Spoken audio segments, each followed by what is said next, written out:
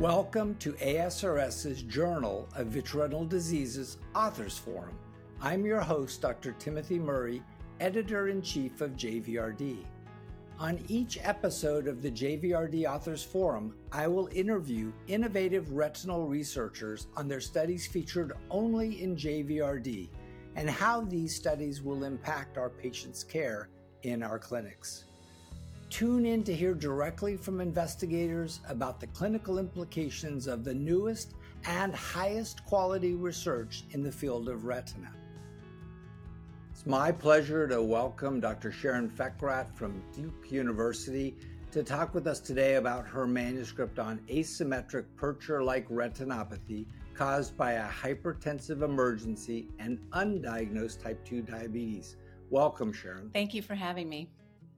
So Sharon, I love that JVRD has been able to be aggressive about including case reports because so much of what we see in a case report translates to other aspects of our practice or things that highlight advantages.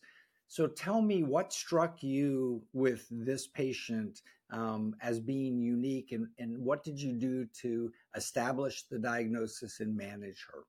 Yeah, so this gentleman, this case was very, very unique, actually. And there were several lessons that we learned from it. He came in, he was 29 years old. He was sent to the Duke emergency room. He's obese, and he had 10 days of decreased vision in his left eye. And that's really important because that eye had floaters. They sent him in emergently. He had absolutely no history of trauma. He was 20/25 in the right eye, hand motions in the left. And he was seen by one of our residents first. Actually, he was seen by Ricky Woodward. And he was really astute in dilating him, working him up, and then giving me a call. And so what did he do before he gave you a call to know to call you? Yeah, well, he dilated the patient after he checked the vision, and looking back in the left eye, which is the eye that had the symptoms, right, of the floaters, he saw a vitreous hemorrhage. He saw a little bit of lipid in the background, some intraretinal hemorrhage, and he thought, well, could it be a retinal break? Let's do a, depressed exam. What else could be going on? And a key lesson here is always examine the fellow eye. Because the fellow eye, the right eye, was 20/25. And, sometimes when a patient comes in urgently, you just examine one eye, right? The one with the symptoms. So Sharon, I think that's such an important point to make is that I think you and I are true believers that for me at least, I never look at one eye. It is always looking at both. And when I image, I routinely image both eyes because in many ways, as you've noted, that second eye is going to be the eye that gives you the biggest clue often to what's going on. That is so true. And in addition to examining both eyes, I also look at the cornea.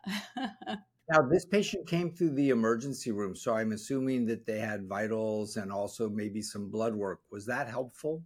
It sure was helpful. A 29-year-old, you may not think necessarily that they could have hypertension or really anything else necessarily going on. But because this patient came through the emergency room, he had his blood pressure checked, and it was 226 over 125. He was overweight, obese. He had a BMI of 34. And so the first thing going through everyone's mind is, could this be hypertensive retinopathy? But there was a clue that sort of, gave it away that perhaps it wasn't. And so take me through that clue and how you evaluated that. How many times have we seen Purtscher's retinopathy, right? I think maybe one in a career, two in a career. So it was very clever that Ricky said, I think this right eye, actually the eye that was 20/25, the eye that he wasn't set in for, had Purtscher-Flecken. And, sometimes it can be really difficult to differentiate that from cotton wool spots, right? So, hypertensive retinopathy, it was malignant hypertension. We usually expect to see disc edema, widespread, not just in the posterior pole fundus findings, but this was concentrated in the posterior pole of the asymptomatic eye. So he was really clever. We discussed the differences between cotton wool spots and Purtscher-Flecken, which I now can spell. So, cotton wool spots have kind of indistinct borders. They are in the retinal nerve fiber layer. They block the underlying retinal vessels, whereas Purtscher-Flecken are more distinct, and they actually are perivascular. So they're around and they kind of hug the blood vessels, particularly the arteries, and don't obscure the underlying vessels. So what an unusual presentation, and what a highlight of why the second eye is so important. So you've worked your differential diagnosis. How did you then decide to manage this patient? Well, right before that, fortunately, he came into the emergency room. They did some basic labs, and they found that he was very hyperglycemic. And so we eventually found that his A1C was almost 12. So he had not only malignant hypertension, but he also had absolutely uncontrolled diabetes. And so first things first, right? So we had to, he was admitted to the hospital. They gave him a beta blocker to slowly start to bring down his blood pressure, and they had to get his diabetes under control as well. So we felt that by controlling these two systemic conditions, right, two causes of Purtscher-like retinopathy, would then help his fundus appearance and his symptoms. Now, what kind of got us discussing this case a little bit is he had a vitreous hemorrhage in his left eye, the eye that he came in with the floaters. And so we were trying to think about how Purtscher-like retinopathy could contribute to a vitreous hemorrhage other than maybe breakthrough bleeding. So it turns out ultimately that he had proliferative diabetic retinopathy in his left eye, which is what brought all of this to our attention. So now that you've got him admitted, were you thinking about urgent anti-VEGF therapy, urgent secondary vitrectomy? I mean, what is your thought for this sort of severely ill patient? Well, his right eye was 20/25. And so, and the OCT, other than showing some intraretinal lipid and also some PAM in the inner retina, we decided the left eye had a mildish vitreous hemorrhage that was concentrated over the macula. That's why he was hand motion. But we ended up giving him intravitreal anti-VEGF, bevacizumab, which led to improvement in the vitreous hemorrhage over the ensuing weeks. And it's interesting, too, that we do simple things like elevate the head of the bed and try to get the patient to have clearance and functional vision restoration so we can decide if we need to operate and when we need to operate.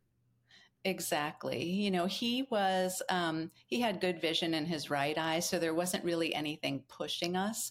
We did do B-scan echography, and we could see that the retina was attached. We could see the periphery well enough that there was no retinal break. So there wasn't really anything pushing us for immediate vitrectomy. And so you're hoping that he gets stabilized in the hospital, discharged, and then when are you wanting to see this patient back? Because this sounds like a long-term care issue for the retina service. For sure. So since we had given him bevacizumab in his left eye, and his systemic care was really the next most important step, we saw him back about a month later with some significant improvement. Well, I think that, it's fascinating because in this issue, there is an asymmetric Valsalva retinopathy from severe COVID-related pulmonary issues. Yes. So we have these two cases that are incredibly asymmetric and incredibly unusual. So I think that's kind of fascinating. So for us, what would be your biggest take home? For me, what you've told me is to remind everyone to look at the second eye always. And when I'm with the residents and the fellows, sometimes I tell them, look at the second eye first. So your judgment isn't clouded yet by being ultra focused on what's going on in the eye that is the presenting eye. Any other pearls for our readers? Well, that's such a good point. I too like to look at the second eye first to get some little clues, because it's like a mystery. But yes, I feel like we're not just eye doctors. We have to remember that systemic disease is manifested in the retina in particular. And so we're doctors first, ophthalmologists next, and retina specialists third.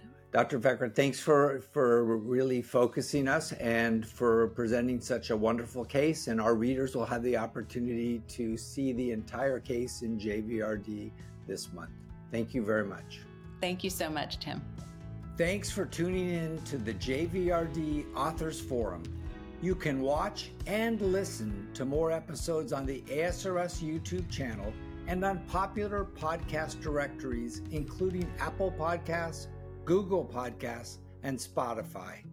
Visit www.asrs.org/JVRD forum on the ASRS website to learn more.